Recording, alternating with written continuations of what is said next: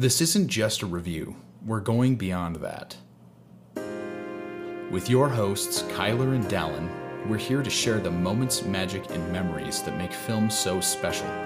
Many focus only on what there is to hate, but if you look a little bit deeper, there's so much more to love.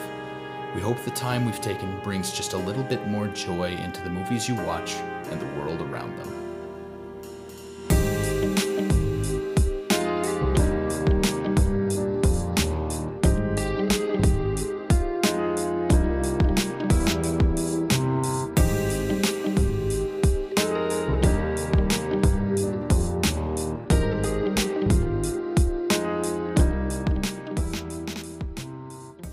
Dallin. Yes, hello. How do you feel about open bodies of water? I would say thalassophobia is one of the phobias of all time. How do you feel about lakes? I would say that I likely do have some thalassophobia. I know from experience that you're not a fan of oceans. Correct. So, why is that? Tell me more about this.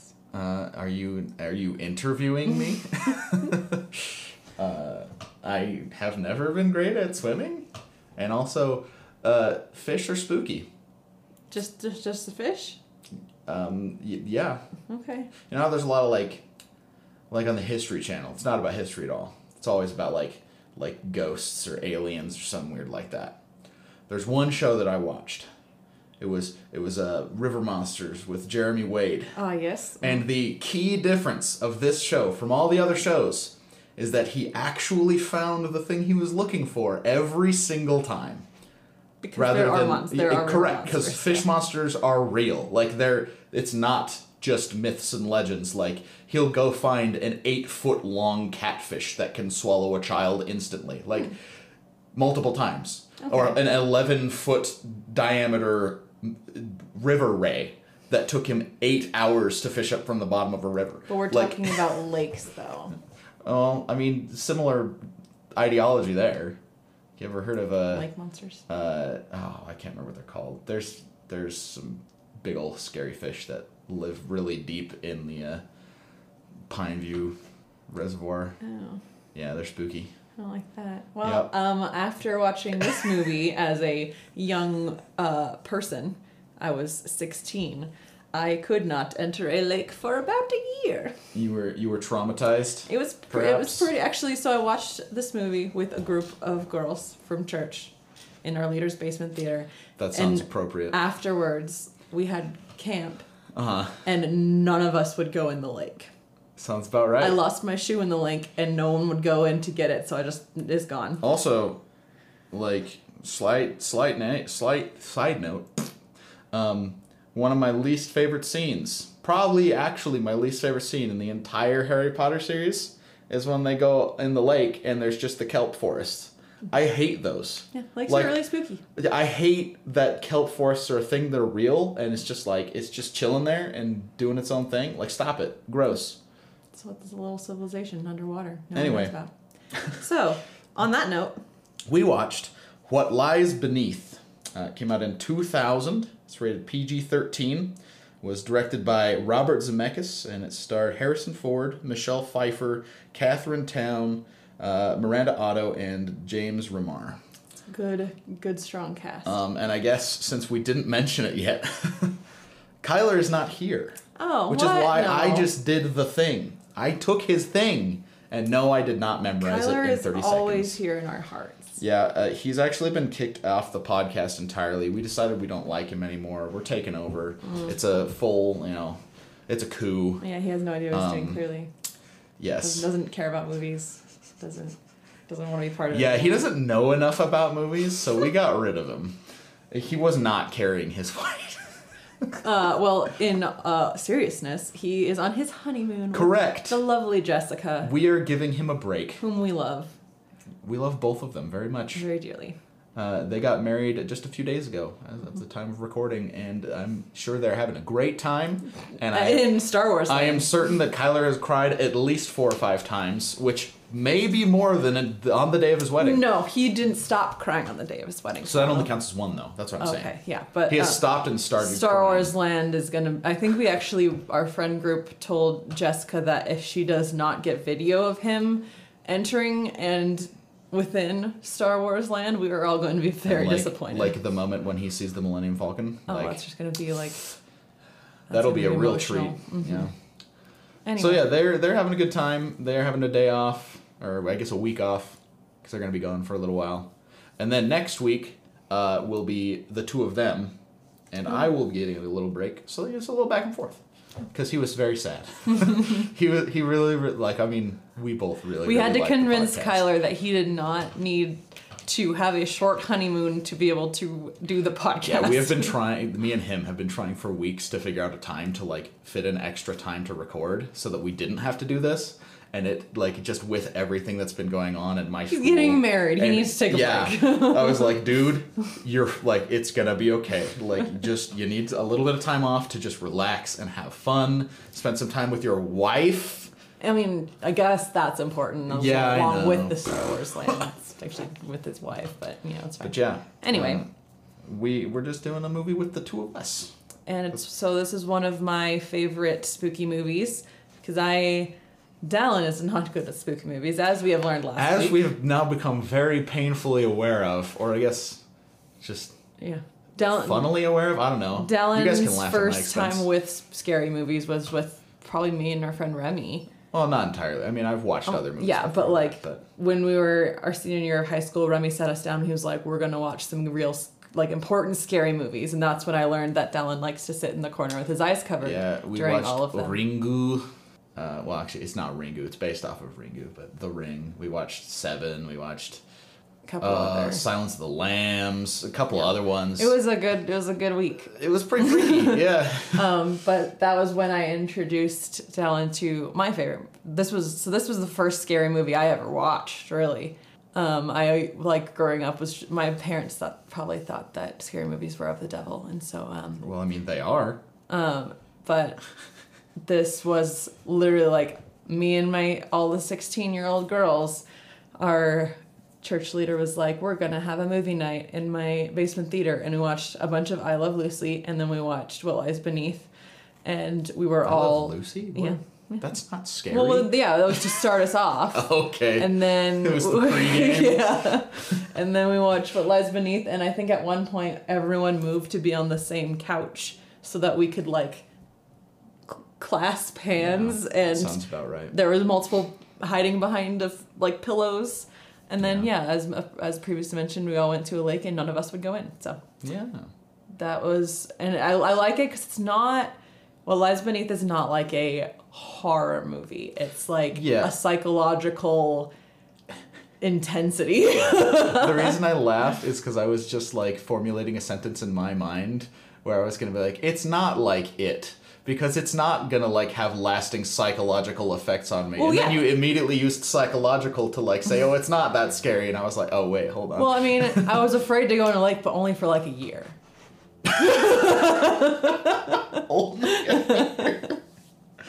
But it's not like me, where I watched it. And now you're going to be haunted for the rest of your life. And that was over a week ago, a week and a half. And we're still sleeping with the lights on at night. I have started turning on. I leave a light on downstairs. I've been leaving the light on in the bathroom, closing all of on the doors. Dimmest thing. And I still something that happened last night, or maybe it was really early this morning when I woke up at 4 or 5 because there's a dog and a cat sleeping on us. Oh no! It was while I was doing my neck stretch thing last night. And I lifted my head up and I looked at the edge of the stairs.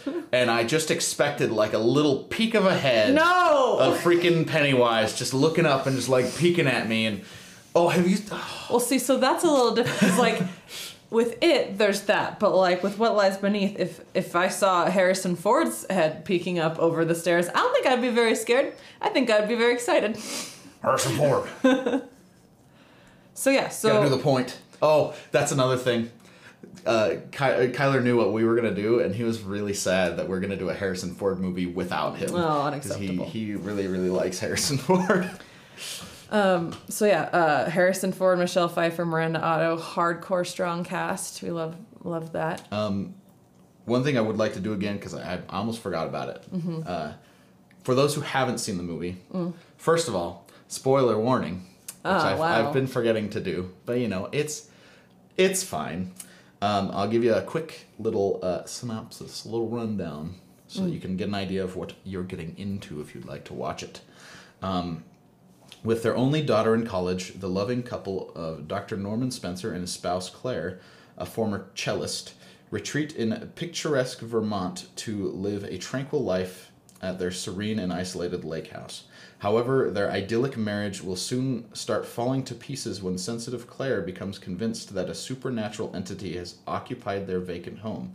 Now in her eyes, whispering voices and unexplained manifestations that chill the bone to the marrow grow in intensity. Could Claire's apprehensions be nothing more than figments of a vivid imagination? Or is there a dreadful secret that lies deep within Norman and Claire's seemingly peaceful shelter? Sometimes these... That's chilling the bone to the marrow. Yeah. This is getting real. There's a lot of fan-written synopses or summaries, I guess, on IMDb. And sometimes it's entertaining just to read through them to see how, goofy they are. It is important to note, though, too, that, it says that they retreat to their isolated lake house. That's just their house. They live there. They do just live there. Although... They mentioned that they moved into this house couple recently, and their daughter was living with them, Caitlin, and then when she went to college, it was basically just okay, now the house is alone, we're here by ourselves, we're empty nesters now. And Norman spends almost all of his time at the university. Yeah. Working on his research project. Yeah. So. But they imply that they had been renovating the house and it used to be his dad's, and so the house is kind of new and kind of spooky. Well, I mean, this is one thing I noticed pretty early on is that, a couple things. This movie is very subtle in almost all of its spooks and scares. And one of the things they do is they just the color grading is sort of this dim kind of desaturated, a lot more blues and stuff. There's the one scene where she's in the basement looking at old photos. Albums, yeah. And I'm just I looked at that scene, I was this is a scary movie. You could just show me this one scene and there's nothing spooky happening and I would still know that this is a scary movie. Just because of the very the specific audio choices and the music choices. And the cinematography, it'll zoom in and you're okay, the cinematography in this movie is really good. Yeah. There's lots of slow pans and there's a moment near the end that we're definitely going to talk about. Where the camera's moving underneath the floor. Oh yeah, that one's really cool. Yeah. I forgot about that one. That's just a little thing, but that's neat. There's lots of focusing on Claire will be breathing. And that's it, and it'll pan in and zoom in, and her breathing is just really loud, and that's kind of spooky. But what I wanted to go to immediately after this is with the house, their neighbor's house, which it plays a bigger role in the first half of the movie. Yeah, is very spooky for no reason, but it isn't it's a normal looking house. It's the exact same, almost a similar kind of house as theirs. The only difference is that when we're looking at their neighbor's house, there's leaves on the ground and the color of the cinematography changes. Well, I don't even know if it's the color changes. It's just there's bushes and trees right up to the edge of the house. There's never any lights on. There's just leaves and dirt and stuff. The yard is slightly unkempt. It's but aside from, it's just maybe they don't spend a lot of time or money having their house. Well, our house has more leaves on the front lawn than that house does, and our house isn't spooky, but because their house has leaves, it's very scary. And I think part of it is the contrast, because there's several moments where you pan from the Spencer's house does not have yard, doesn't which have is leaves. A bunch of nice flowers and bushes, and everything looks good, and all the edging and trim is all nice and clean, and then it pans over and it looks to their house and it's just there's a spotty yard and the grass isn't all perfectly cut and there's a bunch of junk on their porch and stuff like that. It's just really little, like I said, little subtle things. It's a normal looking house, but because theirs is so perfect, it makes it look kind of spooky. But it comes off as scary because of those things, and it really shouldn't. Like, it's just a normal house. Like, if anything, that house is more normal than the theirs. other one, because the other one is really nice. Because they renovated it. Yeah. Another scene in which it's just like a normal thing that they're trying to make scary and succeed in doing so. The very first scene of the movie starts with Claire in the bathroom. And she just like showered and the bathroom's steamy and she dries off the mirror and that's it. Isn't she in the tub? No, I don't think so. She's just like, she's wearing a towel and the bathroom is steamy and she uses like a hairdryer on the mirror because it's foggy and that's it. That's the whole scene. But it's really scary and you're like, something's gonna happen this early? So when we did it, there was several notes I made where I wrote what the scene was and then just put a frowny face after it. Because I was like, these are the ones that make me sad. I did that once in this, and it was just, I don't like reflection things. Those freak me out. Which is a very recurring theme in this, between the mirror and the water. Almost all of them. Pretty much all of them. Are reflections or like looking through the surface of something, like it's all sort of like that pseudo-reflective, distorted kind of idea. It's spooky. And it's freaky. I don't like it. Don't do that. Ooh. You just get the spooky feels from lots of semi-normal things. There are also along with the water, there are a lot of recurring spooky themes, I think. So we have like... Themes, not things. Themes, themes. So there's the water is, like, as the movie progresses, that becomes more of like a regular spooky thing. But there's also the doors and the windows.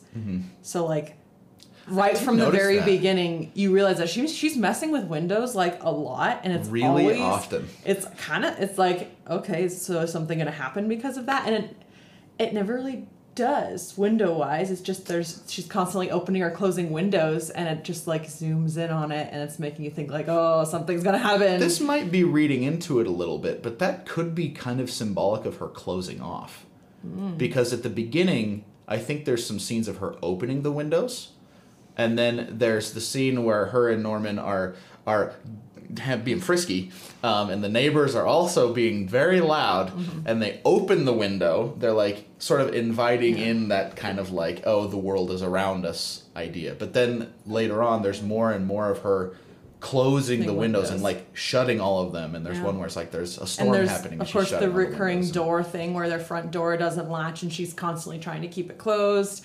And there's like other doors that open, like when they're in the bathroom doing their little seance, and the doors are just kind of creaky and spooky, and that's kind of one of the ways that Norman starts to have his little fun gaslighting times. Well, I think before we get into that, so this is the second time I've seen this movie, because you showed it to me a couple of years ago, and I liked it then.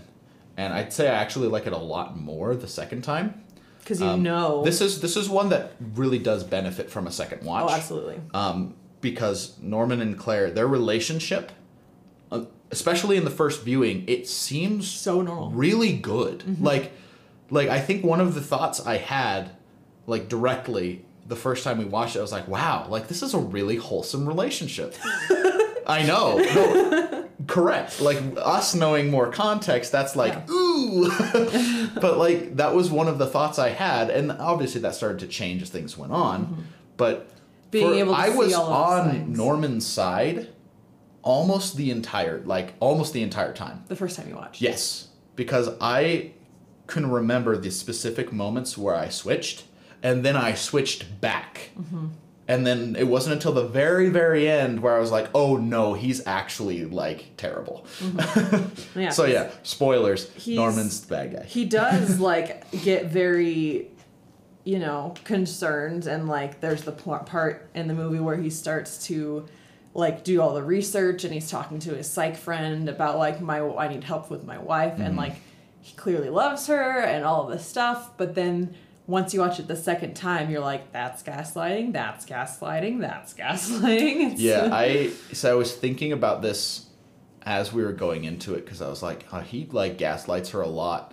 And then it wasn't until about halfway through the movie where I was like, no, he is gaslighting her from the start. Yeah. Like, from the moment the movie begins, he is doing his thing. Yeah. And it is like insidious. It gets to the point really where bad. she starts to gaslight herself. Oh, yeah, absolutely. With the therapist, where she's like, there's a ghost in my house, my husband thinks I'm crazy, and then it gets to the point where she's like, you know what, I am just crazy, it's fine. Like, it's just the house is old, and we renovated it, and things seem new, and my daughter's gone, and I am crazy.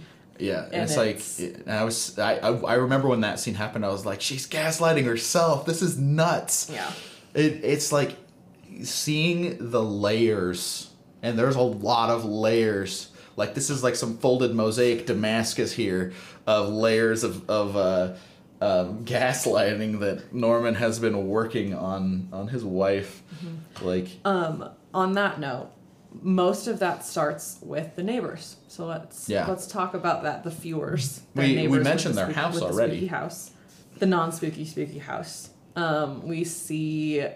We technically first see the wife, Mrs. Fear, Miranda Otto, Eowyn from Lord of the Rings. Yeah. It took us a second when we were watching it. I was like, she's so familiar. Where is she from? But we don't see her whole body. We just see her eye.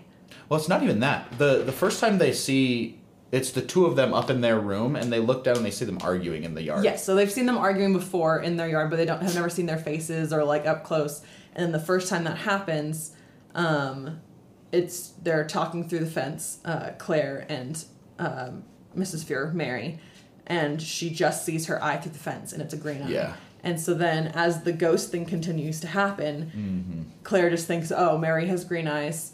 I think he killed his wife, and they were arguing, and she had green eyes, and this ghost I'm seeing does too, and it's really freaky and just that weird." Honestly, kind of like after seeing it at least once. That scene with Mary Fear through the fence, she's being real extra. Oh, no. Yeah, that was something I was going to mention is, like, Claire is she's reading into it way too hard for, like, what's going on there. But they are very strange people. Yeah. Like, especially she's going not like, I tried very hard to pay attention to what she was saying in that scene because I knew what happens where she was just like, oh, I'm so in love with him that I couldn't breathe and I felt suffocated and like he's just so passionate. But then like when they're at the fence, she's just like, I need to leave and everything is so scary and he's back and stuff. Like that's not a reaction that a normal person has. It's very odd. And it's not really until a bit later in the movie that I think we actually get to have the knowledge of why she was acting that way, right? It's because they see each other. She sees the husband and she confronts him like, "Oh, you killed your wife," and then he's like, "My wife was right here," and there she is, and that's the first time that we actually see her in person for at least her full body, her full face, and then I think she sits down with her later and she's like, "I know that was probably like a weird thing when we were talking over the fence." Yeah. But have you ever just felt so passionate that you feel like you can't breathe? And Claire's like, sure. She's like, definitely. Yeah, that's a real reaction. I have definitely felt that way about you, for sure, babe. Okay. Just lost my breath. Couldn't speak coherently. So I think that definitely, that moment where he's like, I didn't kill my wife, she's right here, and Norman was there. Yeah. That was when we start to actually like hardcore see. He's like, no, okay, my wife was like, my wife might be crazy. You are overreacting about everything. Yeah. You thought that our neighbor killed his wife, and that wasn't a thing. And they're fine. They're a little strange, but they're fine. Yeah. I thought their reaction afterward, like not immediately afterward, but later when they see him at the party, was also kind of strange. That was a little uncomfortable. Because he like goes to oh, no. Like fake strangle her, and they kind of like laugh about it, and I'm just like, that's not how that's odd. Should talk about a person who to everyone else probably seems like a crazy lady. Yep. There was a lot of other people there. There was, like, probably a good 20 to 30 people there when she confronted him at the school. Like, so, aside from that, that's really the only time that we see any of Claire's experiences. Well, get addressed. This is interesting. Because outside of the neighbor thing, yeah, the picture frames, the doors, all that stuff is never actually addressed. It's never like, oh, the door is actually messed up, or oh, the picture frame got knocked over from the wind or stuff. It's literally just like, these things are happening. Yeah, she doesn't really talk to anyone else about the bathroom is filling up with steam, and it's not like, it never reveals that like, oh, Norman was playing tricks on her, or she was actually going crazy, or anything like that. It was literally a ghost. Well, and I mean, a lot of that stuff I think is just sort of mundane. Like the door. The door, like, yeah, the latch was broken. That was just the latch is broken. But they never addressed, like, oh, the latch is broken. Mm-hmm. We can just tell as viewers that, like, the door just doesn't work because it's old. But that was never addressed by her or Norman or anybody. The picture frames falling over, we have to just assume that was the ghost, because there's nothing that it never really addressed why that happened. Because it falls over, I think, twice, and is just knocked over, and she picks it up and looks at it. The bathroom with steam. So there's two parts with the picture, actually. When it breaks, or one of the first times it falls over, she looks down and she sees in the vent the key by his desk that there's the key in there. And then there's another time where it knocks over and the glass breaks, and she pulls out the picture, and on the back is on like the back side of the newspaper clipping, there is on the bottom corner just a tiny bit of something talking about her when she disappeared. It just says like young girl disappears or something. Madison Elizabeth Frank. The computer thing also never addressed. Yeah. Where, like, the computer goes nuts. That's never like, oh, there's, like, faulty wiring. It's that's literally a ghost. I also think it's funny that the ghost had to play a whole game of solitaire just so it could put its name in at the end and just say MEF, MEF, MEF, MEF.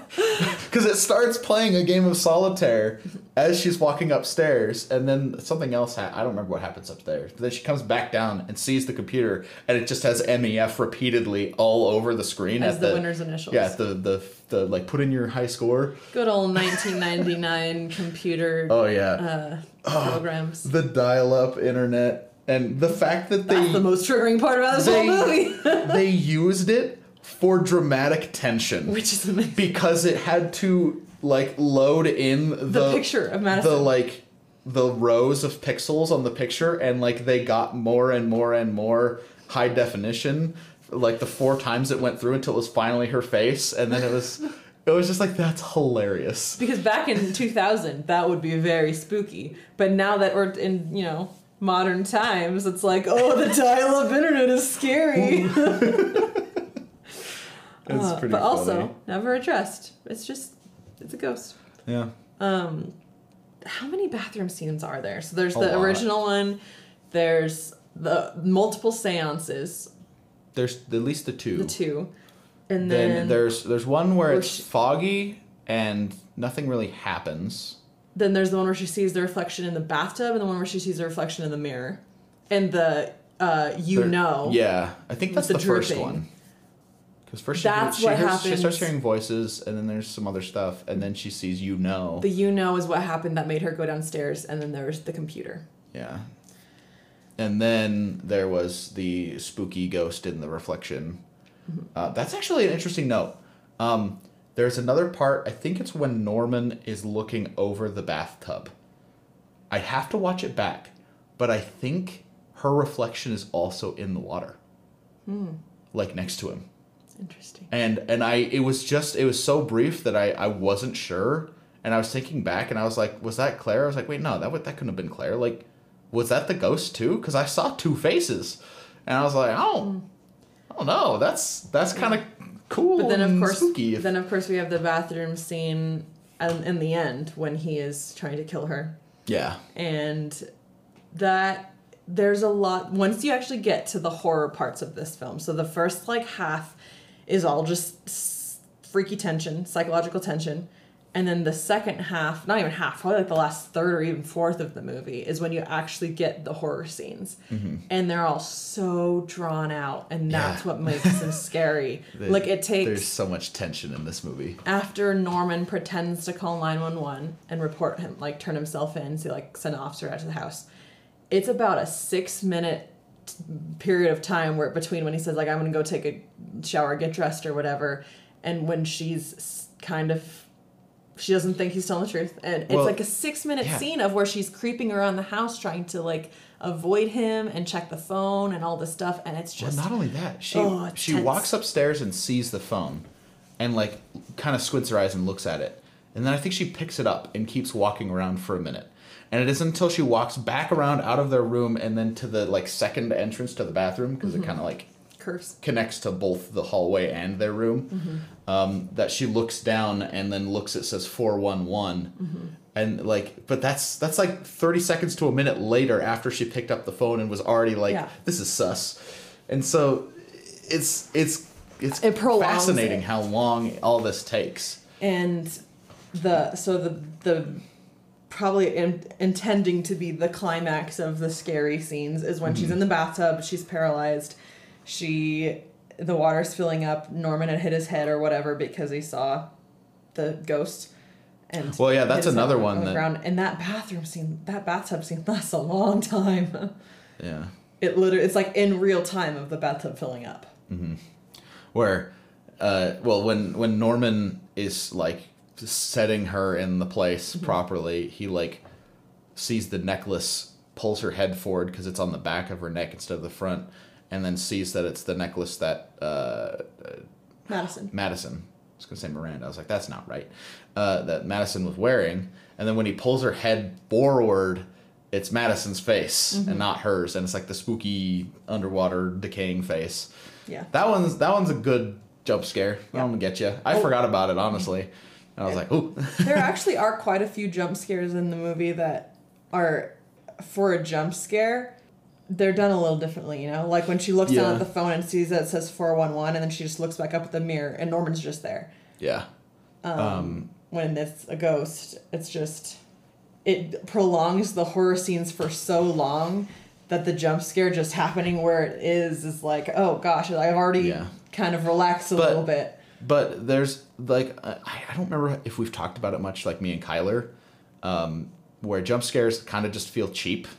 Like, they're just kind of annoying. It's like, you're startling me. I'm not actually scared. Like the first jump scare in the movie, Mary Fewer's eyeball through the fence. We all knew that was going to happen.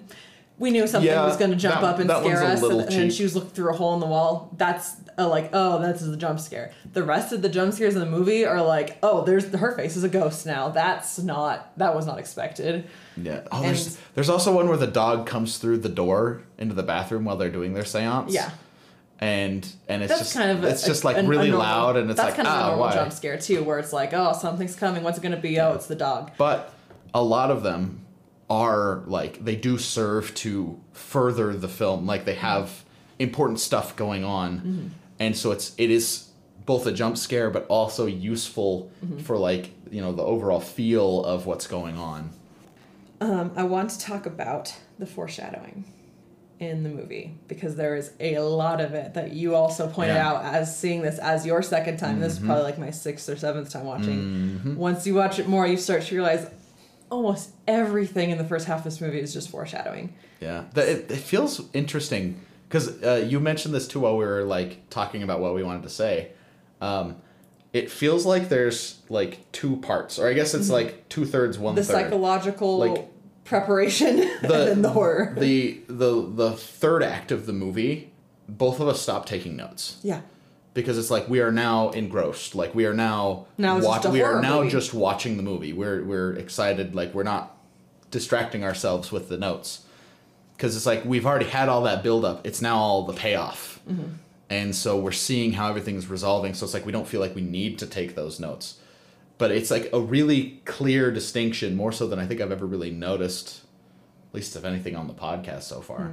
I mean, sometimes I realize really early on that I'm writing everything down, and I'm like, okay, I need to write less down because I'm just with like Dune, I would have had like a 4-page document by the end of that movie. But no, this really is, the more you think about it, separated into 3 acts where it's like the backstory and just feeling spooky for no reason, the psychological kind of tension in the second act of just like figuring out what the heck the ghost to piece things together. She's starting to actually kind of go crazy, and then the third act where it's literally just the horror film at the end. Ghost is real. Ghost is real. My husband's trying to murder. kill me. Like, what's going on? Yeah. So the first foreshadowing we see, I guess, from the top is just the very first scene. Again, the bathroom scene with the fog and all of that stuff. That happens a lot more lately. The mist.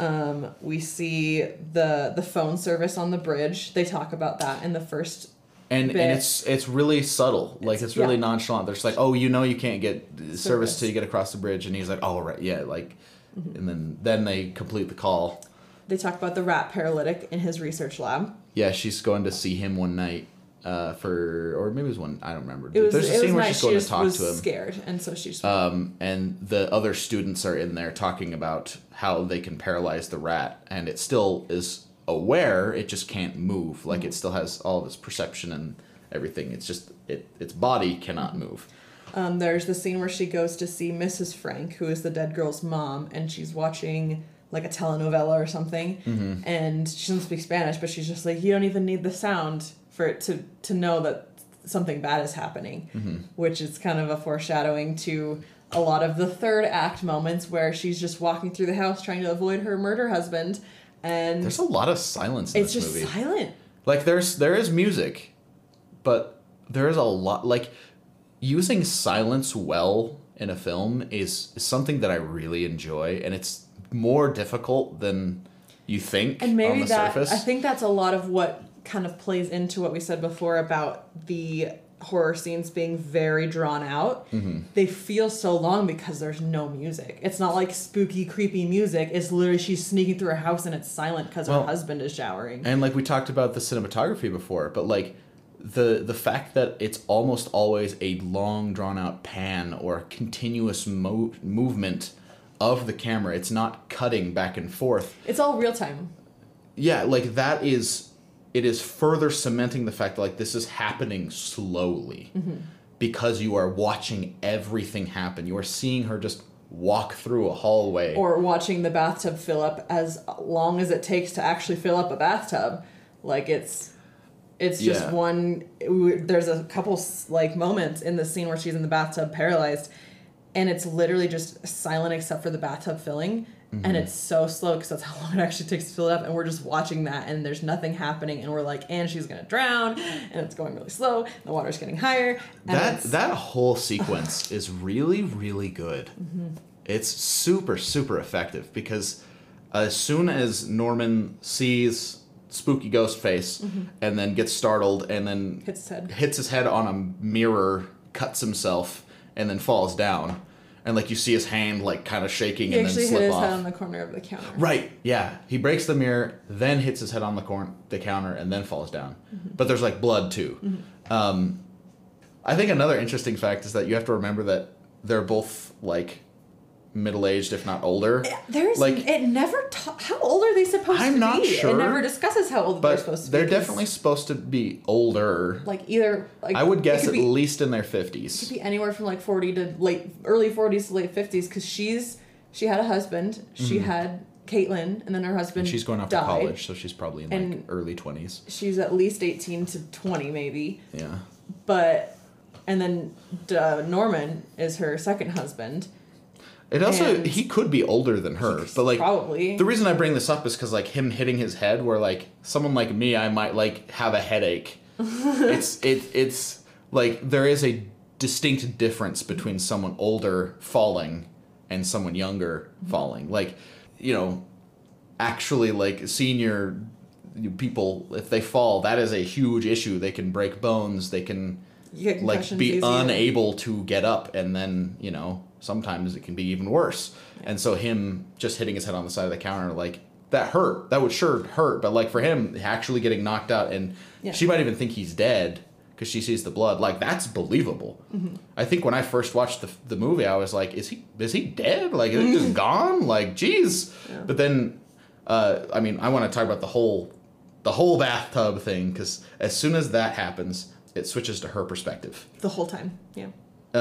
I think there's a few times where it cuts to like the water just coming into the tub, or like it shows the stopper, and there's a few other things, but like it's mainly just looking from like her slumped in the side of the tub, like the cameras is just level with the top of the tub, slightly beneath, and you're seeing like the water rise. There was a scene when the water was going below her eye level that freaked you out a bit, where she finally got it to open a little bit and it was going down below her nose. And I looked over and you were just like, ugh. Yeah, because it really hammers home her drowning, like, her situation, because the water actually comes up over the lens of the camera, and then it like looks back at her and it's like it's covering her mouth, and now it's slowly covering her nose, and it's like getting to the bottom of her eye, and it's just like slowly rising, and it's really, really suspenseful.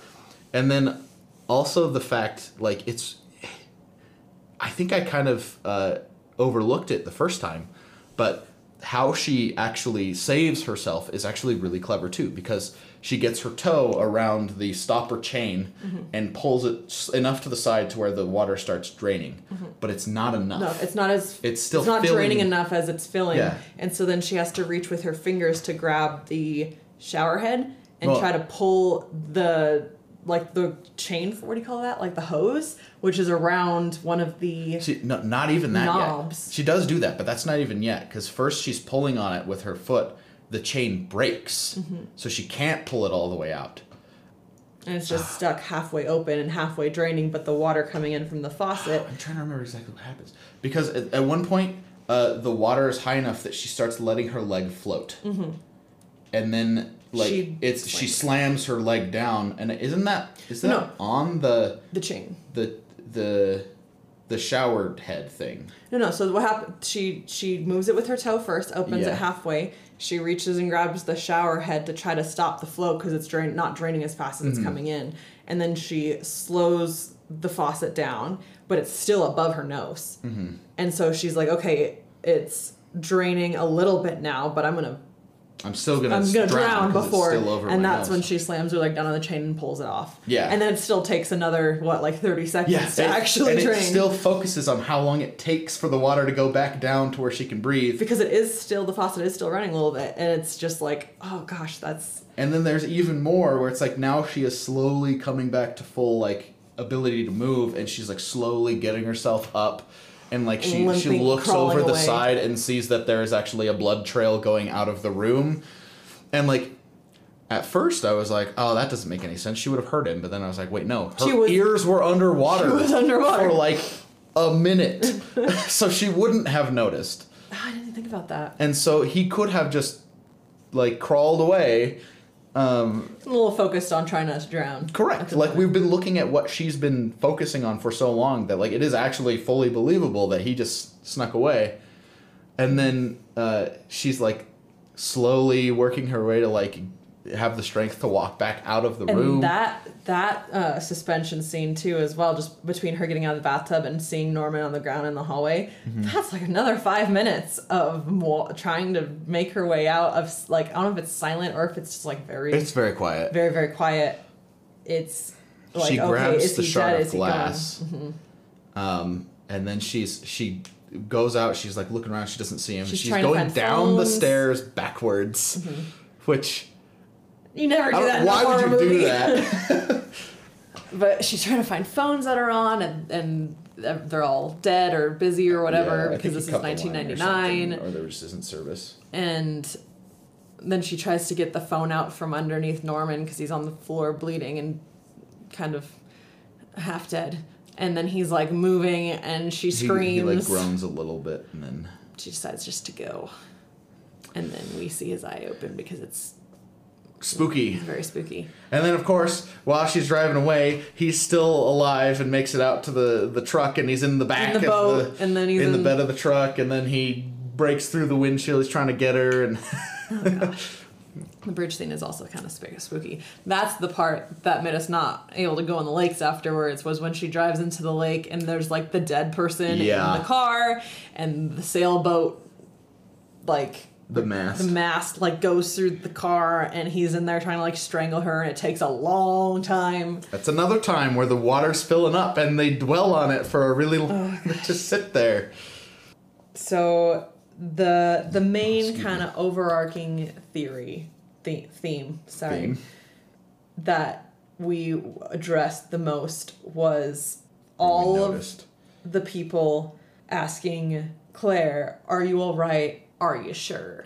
Well, it's "Are you all right?" And she's like, "Yeah, I'm fine. I'm okay."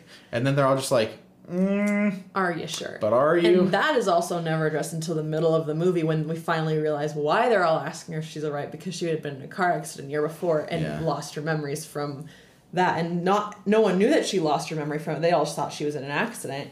And it's not until kind of the last bit that we find out, like, oh, he was having an affair, she drove away, she got in an accident, and it wrapped her car around a tree going 80. It is implied that it could have been like a suicide attempt, but it's never like directly stated one way or the other. It's not addressed. Where it's just like, I think the way they're talking about it is like, it definitely kind of seemed like you were trying to die. Yeah, and that's probably what everyone thought, is like, even her friend Jody mentions, she was like, "You had wrapped your car around a tree going 80, like, we're all still concerned about you." Yeah. Because that's not something that people just do. And so I'm sure a lot of there's not very many characters in this movie. There's like her and her husband, the neighbors, her friend Jody, and her therapist.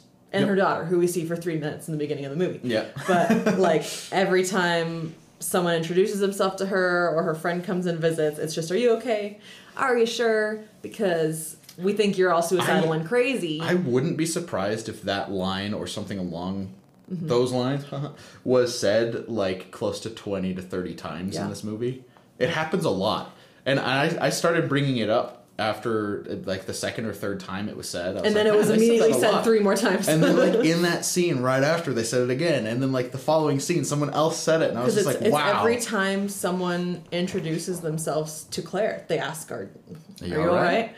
And it's not until we learn why she had driven away in the storm that we realize, or she even realizes why she had done that. She doesn't even...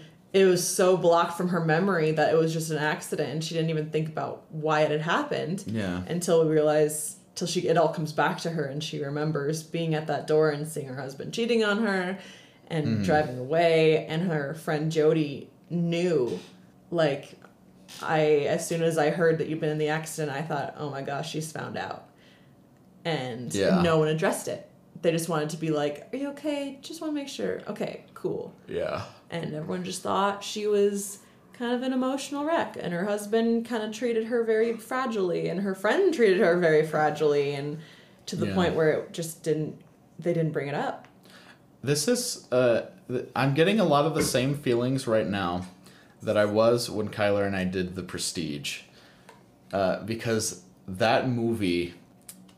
basically the conclusion we came to at the end of that episode is that whole movie is a magic trick, and it is structured like a magic trick. And they talk about the parts of a magic trick, and it's basically just like the subject matter of the movie is also what we are experiencing as an audience.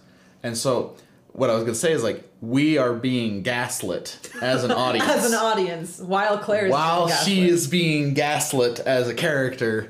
And then continues to gaslight herself. And, like, just all the amount of, like, "Are you okay?" "Yeah, I'm okay." We're sitting there like, "Is she really okay? I don't know." We just watched her see all these crazy things. We don't think she's okay. And like I was saying, the first time I watched the movie, I thought Norman was a good guy.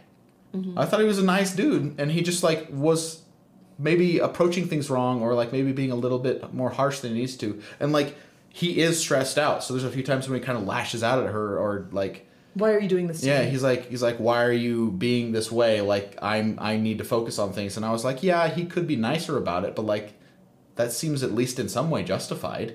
But then when you watch it through the second time, it's like, no, that's a problem. Like, he is... The only time in the whole movie that I think I actually started to feel like he was actually trying to take care of her was that part where she's just like, no, there's a ghost, here's the braid of the dead girl, and he starts to ask his like colleague, like, hey, you're like a psychologist, paranormal something or other. Yeah. And he's like, hey, what if someone that I know was in contact with the spirit? What would I do? And like, he starts reading the book and he's making notes and he's like, we need to burn the thing with fire to exorcise it. And he's actually like researching and he's like, okay, maybe my wife's not crazy. There's actually a ghost. And he's actually doing stuff to support her. And then he goes back in the next day and she's playing her cello. And that's like, and he was like, oh my gosh, the ghost is gone. Where he actually had been truthful about it and been like, I want to figure out what's happening with my wife. Everything outside of that is him trying to cover himself or make her feel like he's still trying to cover himself there. Well, yeah, he knows why the ghost. He knows who the ghost is. Yeah, he's like he knows everything that happened. He's trying to cover. He is finding a way that works with what she thinks she's seeing, like her experience, to also play himself up as the good guy to get back on her good side. Yeah. But the only time he's actually being a good supportive husband or person and trying to help her fix the thing, he's still trying to cover up a murder. So yeah. And so like when I was talking earlier, I was like, I was on Norman's side, and then there was a moment where I was like, nah, he's a bad guy, and then it like goes back. It was when she finds out and he admits, and he's like, yeah, it was me. I'll call 911. Like I'll talk about it. And then the first time I watched it, I was like, okay, like he's okay. But then it goes through and reveals, like, no, he didn't call, and I was like, like, that actually got me. Which is like, why that jump scare right there is so effective, because the moment where Norman jump scares her with the paralytic chemical or whatever, when she finds out that he had dialed 411 and not 911, that is the climax of the whole movie where we realize, no, he's actually a bad guy. It's the final true reveal of, like, he is now, like, all the curtains are drawn. He is bad guy. And an instant jump scare, he's there. He paralyzes her and takes her to a bathtub, try to drown her. Because before that, all of his confessions were half-truths, but they were still, like, he was confessing, he felt bad, he still loves her, he made a mistake. Yeah. Like, the girl, she, like, killed herself. He covered it up, and that was his only crime. He's a really effective villain. Yeah. He's really smart.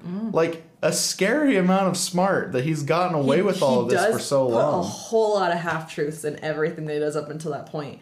And it kind of still lets his previous gaslighting exist, because he's like, well, maybe you're still crazy, but I didn't kill her. And she killed herself, and... Yeah. And he makes it sound believable. Yeah. Like he's victimizing himself. At the beginning of that confession, I was like, "Nah, I know this. He's full of baloney." And then as he explains it some more, I was like, "Oh, that's kind of sounds compelling." Real. Like, sounds like it could be real.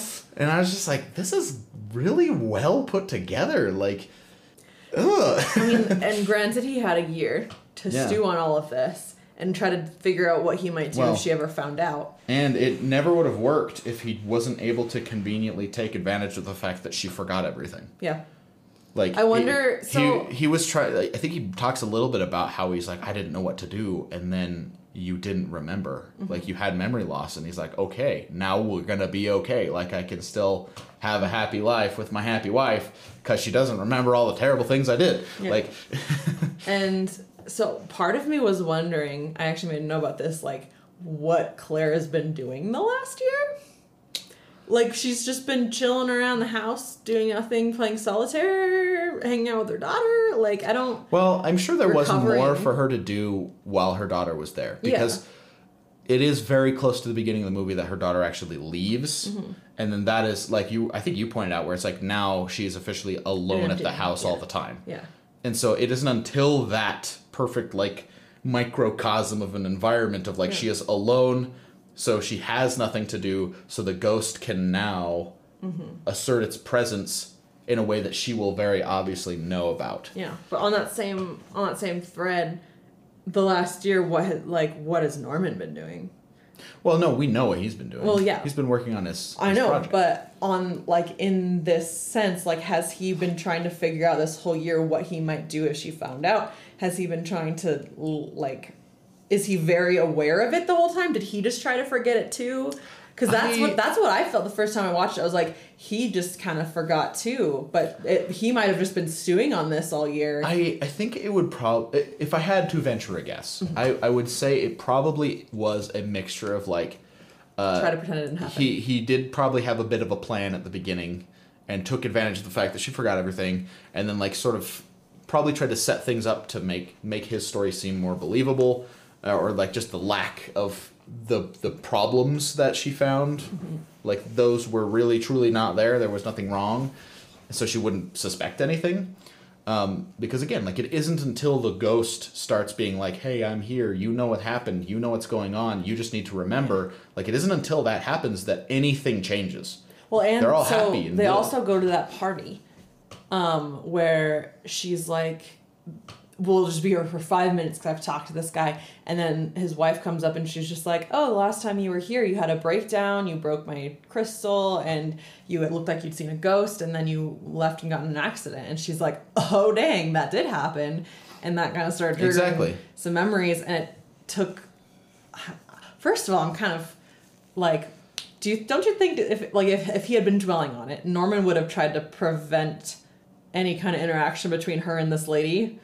Maybe she knew what had happened.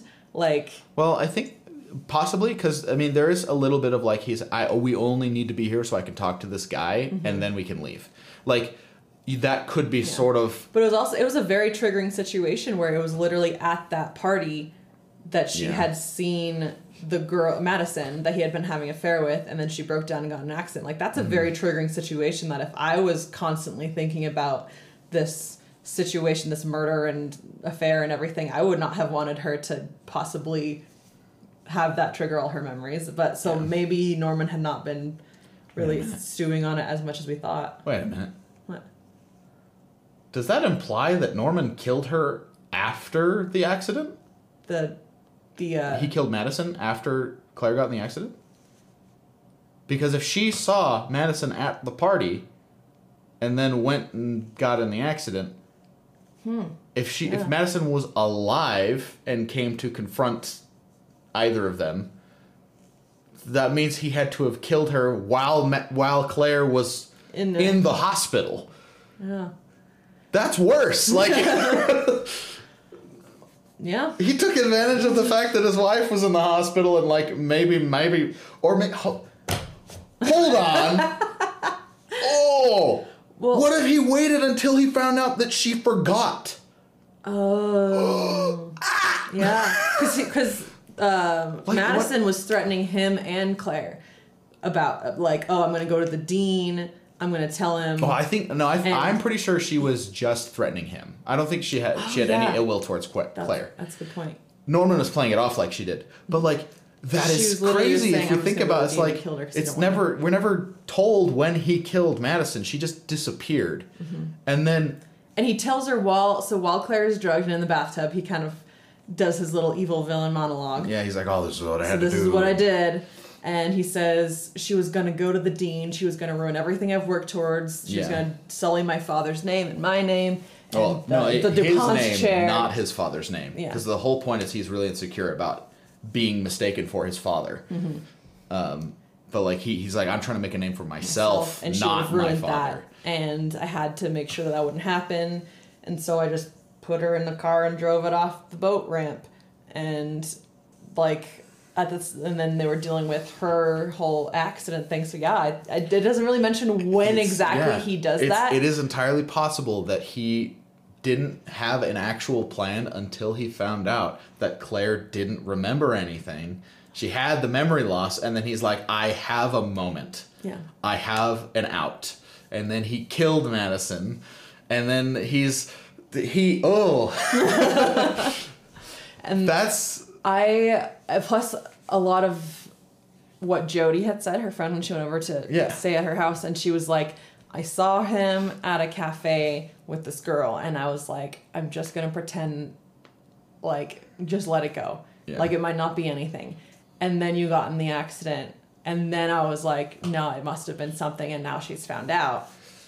Yeah. And again, the whole recurring theme of not addressing things. Both as a cinematographer and as humans in the story, they just let it go. We're not gonna think about it. We're gonna block it from our memories. Now, see, that is one thing I really hate in a lot of media is when people just don't communicate, and then there's problems and drama, and it's like, just talk, talk. If her friend had talked to her about it after her accident anytime in the past year, that could have prevented a lot of things. But I think in this scenario, it works really well to the point where it doesn't bother me, because she just possibly tried to commit suicide. And so, like, everyone's like, I don't want to talk about it because I don't want to freak you out and trigger you or anything like that. We're just going to ask if you're all right. And then if you say fine, we'll say, are you sure? And then you say yeah. And then we just drop it. Yeah, there's like one other thing that it was actually one of the first notes I took. And I wasn't sure. And even through this whole recording, I wasn't sure. But, like, trauma, like significant trauma, not like physical trauma, like emotional trauma can make people forget things. Oh, absolutely. That's like it gets buried or something. It's like it's too painful to think about. So I'm not very familiar with this whole phenomenon. I know it happens. No, so it actually a little bit of the scenes when she's talking to her therapist, who seems to know her husband.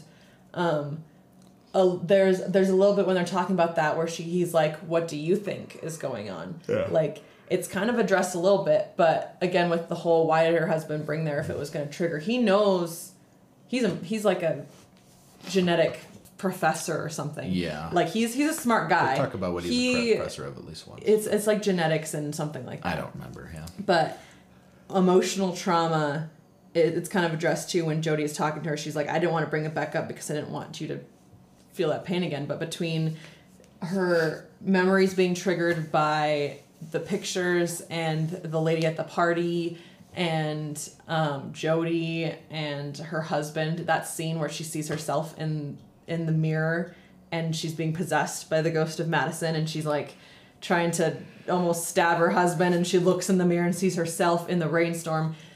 It's a situational trigger. At the party, there's the situational trigger. Talking to Jodie reminds her of things. Trauma is very easily buried. It just buries itself, and then it comes back up from random triggers, and like you can completely repress memories just by, So this is actually that's why I was wondering if maybe Norman repressed a lot of those things and was trying to be like, oh, like all of his memories about the accident and the affair and murdering a girl maybe also got repressed and kind of hidden away, and he just tried not to address those until all the stuff started happening to Claire. Because like, if I murdered someone and my wife got in an accident, I'd probably repress that too. Yeah. So another thing I want to bring up, because you just mentioned it, the whole possession scene, that went right over my head the first time. Really? I thought it was just her. Oh. I didn't know at all. I didn't realize that it was Madison's ghost possessing her body. Because she had done the seance because she had allowed her to do it. Mm-hmm. But like when she's looking in the mirror, and then she notices that he's home, and then she looks back in the mirror and her eyes are green. I didn't see that at all the first time, and I was just like, oh. Yeah. So the second seance that she did by herself in the bathroom with the braid of her hair, from that moment until Norman pushes her off of him and she falls on the ground and hits her head a little bit, and she drops the braid. She was possessed by Madison that entire time. Yeah, and being all sexy and weird. And you can tell because of the way she talks. She's like, "What's wrong, Professor?" And then there's a point where he's like, "Too rough," and she's like, "It wasn't last time," or like, "It wasn't before," and it's just like.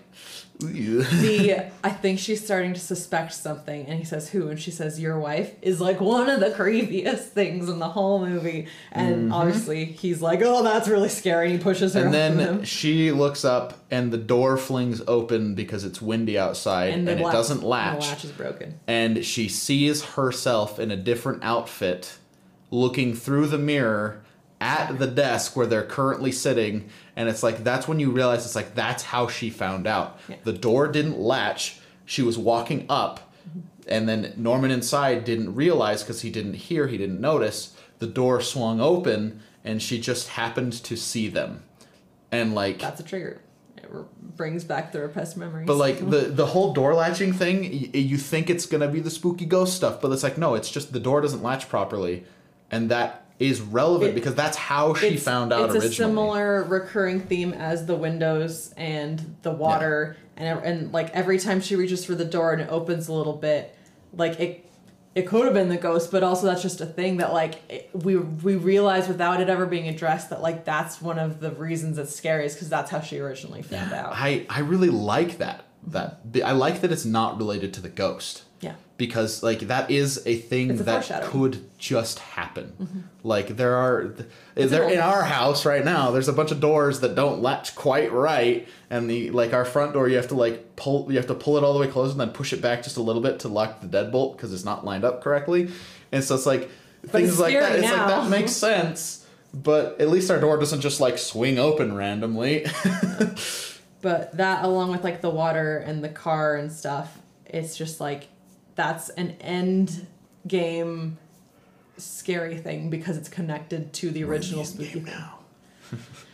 Also, we briefly mentioned the whole like them going underwater and Madison's corpse slowly dramatically floating out of that. I don't like that shot. Well, like again with the ghost actually was doing things the whole time and it wasn't her being crazy. Like, okay, so like most horror movies, if there was a ghost, they'd be like, okay, but your husband was slipping you gas this whole time and you were going crazy or something. I think that's literally I think that's like a movie where they're like, oh, I'm being haunted by a ghost, and then it's like, yeah, there was like they just discover the mystery and they solve the mystery, but you were like being poisoned the whole time, and that's why you were seeing things. Or someone was like messing with things in your house and you thought it was a ghost. I'm pretty sure the origin of the term gaslighting is from I think it's a story, a book, or a short story or something, where the husband is literally gassing his wife to make her go crazy, to make her hallucinate things. And that's in normal horror movies, psychological thrillers, because the paranormal isn't real.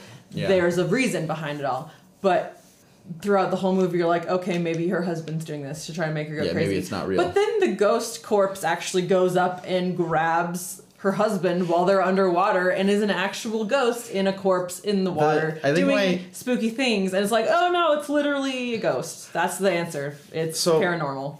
This is similar to when she first sees Madison's ghost. Mm-hmm. She's out on the pier and looks into the water and sees a face. A very, very faint face. It's very vague. It's like, is that a face? And it doesn't do the thing where it's like in It, there's the scene where Ben is in the library and he's flipping through the book and he sees the aftermath of one of the explosions and he's looking in the tree and the picture gets closer and closer and closer until you realize there is a child's head on a branch in the tree. Yeah. And like, it's not that one, it shows you up close. It's like, this is what this is. But in that one, it's just like, I feel like it almost zooms out a little bit. And I like that better because this is one of the things that I'm getting a little bit of chills right now. And it only shows you like twice too. Like there's only 2 shots of like the 4 shots of the lake surface where you're like, is that face? Like, what is that? And then it looks back to her and she's looking at it and then it looks at it again and it's like, yeah.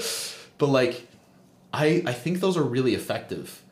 That's the kind of scares that I really enjoy. Where you feel like you need to rewind. I mean, I hate it at the same time, but it's like it's real scare. That's why I like it. It's because it's actually evoking a true emotion. Well, that's kind of the way that this whole movie approaches the horror of it, which is why I like it so much. Is that it's actually.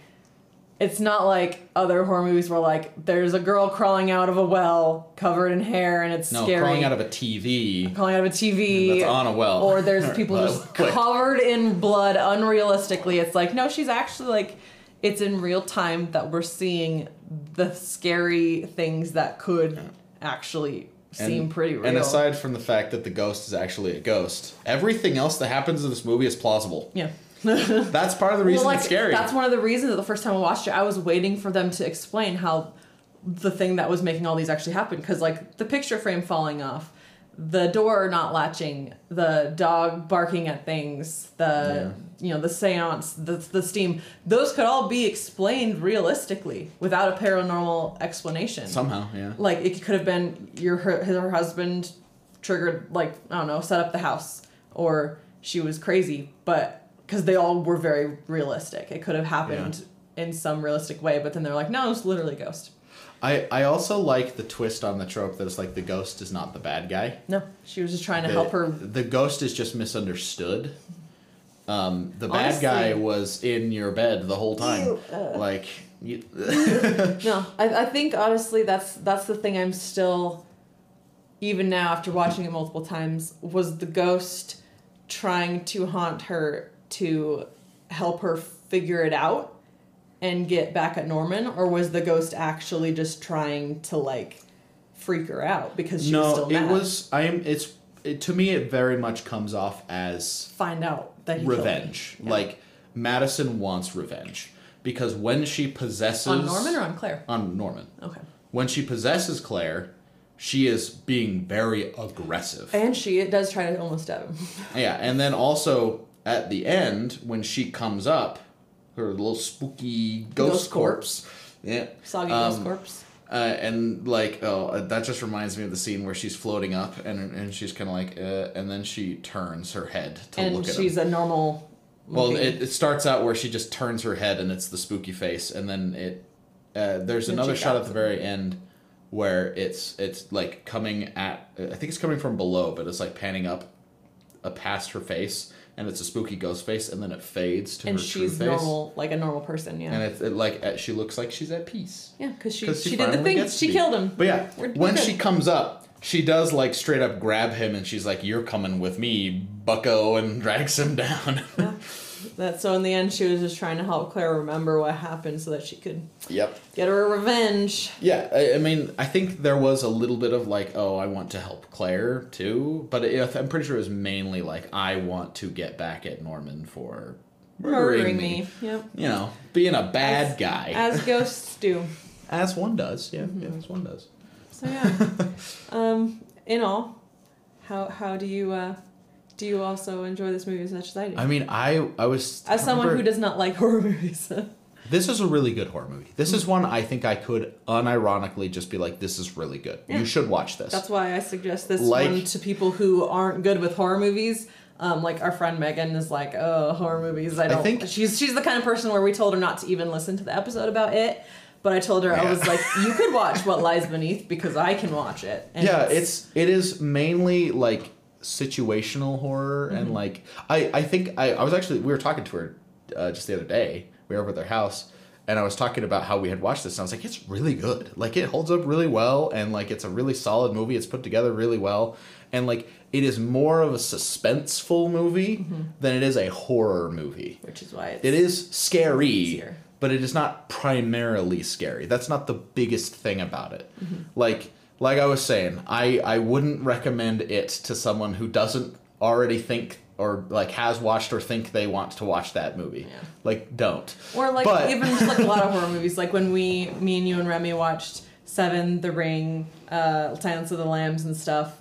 Those are like the kind of horror movies where like you watch them if you know you're good with horror movies. But this is the kind that like, again, we watched this when I was 16 because our church leader was like, this is not so scary that you'll be scarred for life, but it's scary enough to be for Halloween. I have now realized that sound is a big thing for me because I can distinctly remember there is a sort of like sound that happens in it several times when like it's Pennywise is doing something spooky, and when we were playing D&D the other day, that happened in one of the songs, and it literally triggered me. I was just like, in the middle of like saying something because I was like, that is not okay. Change the music. And then just now I was thinking about The Ring, and there's a scene where it's after the first girl gets killed, and it is a jump scare where it reveals her body in the closet, and I can remember the sound that plays when they show that. And that is worse for me than anything else. Which might be why this movie is so effective. Because sound is good. It's really important. It's a powerful thing. I think it also helps in the term of the fact that like I don't remember any music from this movie besides maybe the one that plays in the end into the credits. Sort of like the main theme. Yeah. Because I don't like they try to make it so subtle because it's trying to be realistic and psychological as opposed to like it, which is just like you're now scarred for life. What Lies Beneath instead is just like there's not a lot of music, there's not a lot of sound besides what's really happening, And it's more of like I would like to make sure that never happens to me, as opposed to like, that's just horrifying and surreal. Yeah. So yeah, it's a very good movie. Yeah, don't go on any lakes anytime soon. Yeah, don't go swimming. Try not to take baths without a just you know what drain. don't do anything with water. Don't drink it. Don't look at it. Don't murder people. Don't take showers. Like, don't go in lakes. Just water's bad. Don't play with ghosts. Don't do any seances in your bathroom where don't get any Luigi boards. Can you burn a Luigi board? Don't mess with ghosts. Also, don't have affairs and then murder people. Yeah, like, that's not cool. That's the overarching theme of this story. I wouldn't recommend. So, yeah. It is also interesting to see Harrison Ford as a villain. That doesn't happen very often. He does a good job. I also just love Michelle Pfeiffer so much. Yeah. But yeah, very good movie. 10 out of 10 would recommend. Thanks for watching it with me and not You're only welcome. covering your eyes twice. Yeah, that sounds about right. We'll look forward to having Kyler back. Yeah. And hopefully then soon you guys will get to hear from him and his lovely wife. I know what movie they're doing. And if you've been worried about scary stuff, don't worry. It's going to be a fun one. Yeah. You're going to have a good time. Unless Kyler does the thing and then switches what they're going to do. But I doubt it. They'll be fine. Yeah. Well, thanks for listening, friends. It's been fun to be here. Hey, Allie, where can they find us? They can find you on Facebook on Beyond the Review podcast. It's if you continue to post things there. Yes, and also on Spotify. Yes. Or Google Podcasts where I listen to it. Or Apple Podcasts where I don't listen to it because I don't have an iPhone. But if you have an iPhone, you could listen to it there. Or Anchor. Or Anchor. Which is kind of just Spotify. They or post on Spotify. Any other podcast platform. Yeah. Hey, that's pretty cool. Thanks. As I have been saying recently, if you've enjoyed this episode, please share it. Review it. We really, really appreciate it because send it to your friend. Even if you just share it with one person and everyone does one time, that's double. Or if you want to share with not your friends, send the previous episode about it to your enemies. Yes. Make them watch it. Make them watch that movie. If there's anyone you don't like, send them the It episode. And send all the other ones to friends that you do like. And just share it and tell people how you like it. And if you get the opportunity, congratulate Kyler. Yeah. Yeah, and Jess, because they're great. And they're wonderful people. Them. And we're so happy for them. And I'm sad that he doesn't get to be here, but I'm happy that he is having a good time. Yeah. But anyway, you get to say it. Do you want to say it? Do you want to say the thing? Remember to watch what you love and love what you watch. There you go. We'll see y'all again soon, hopefully. First try.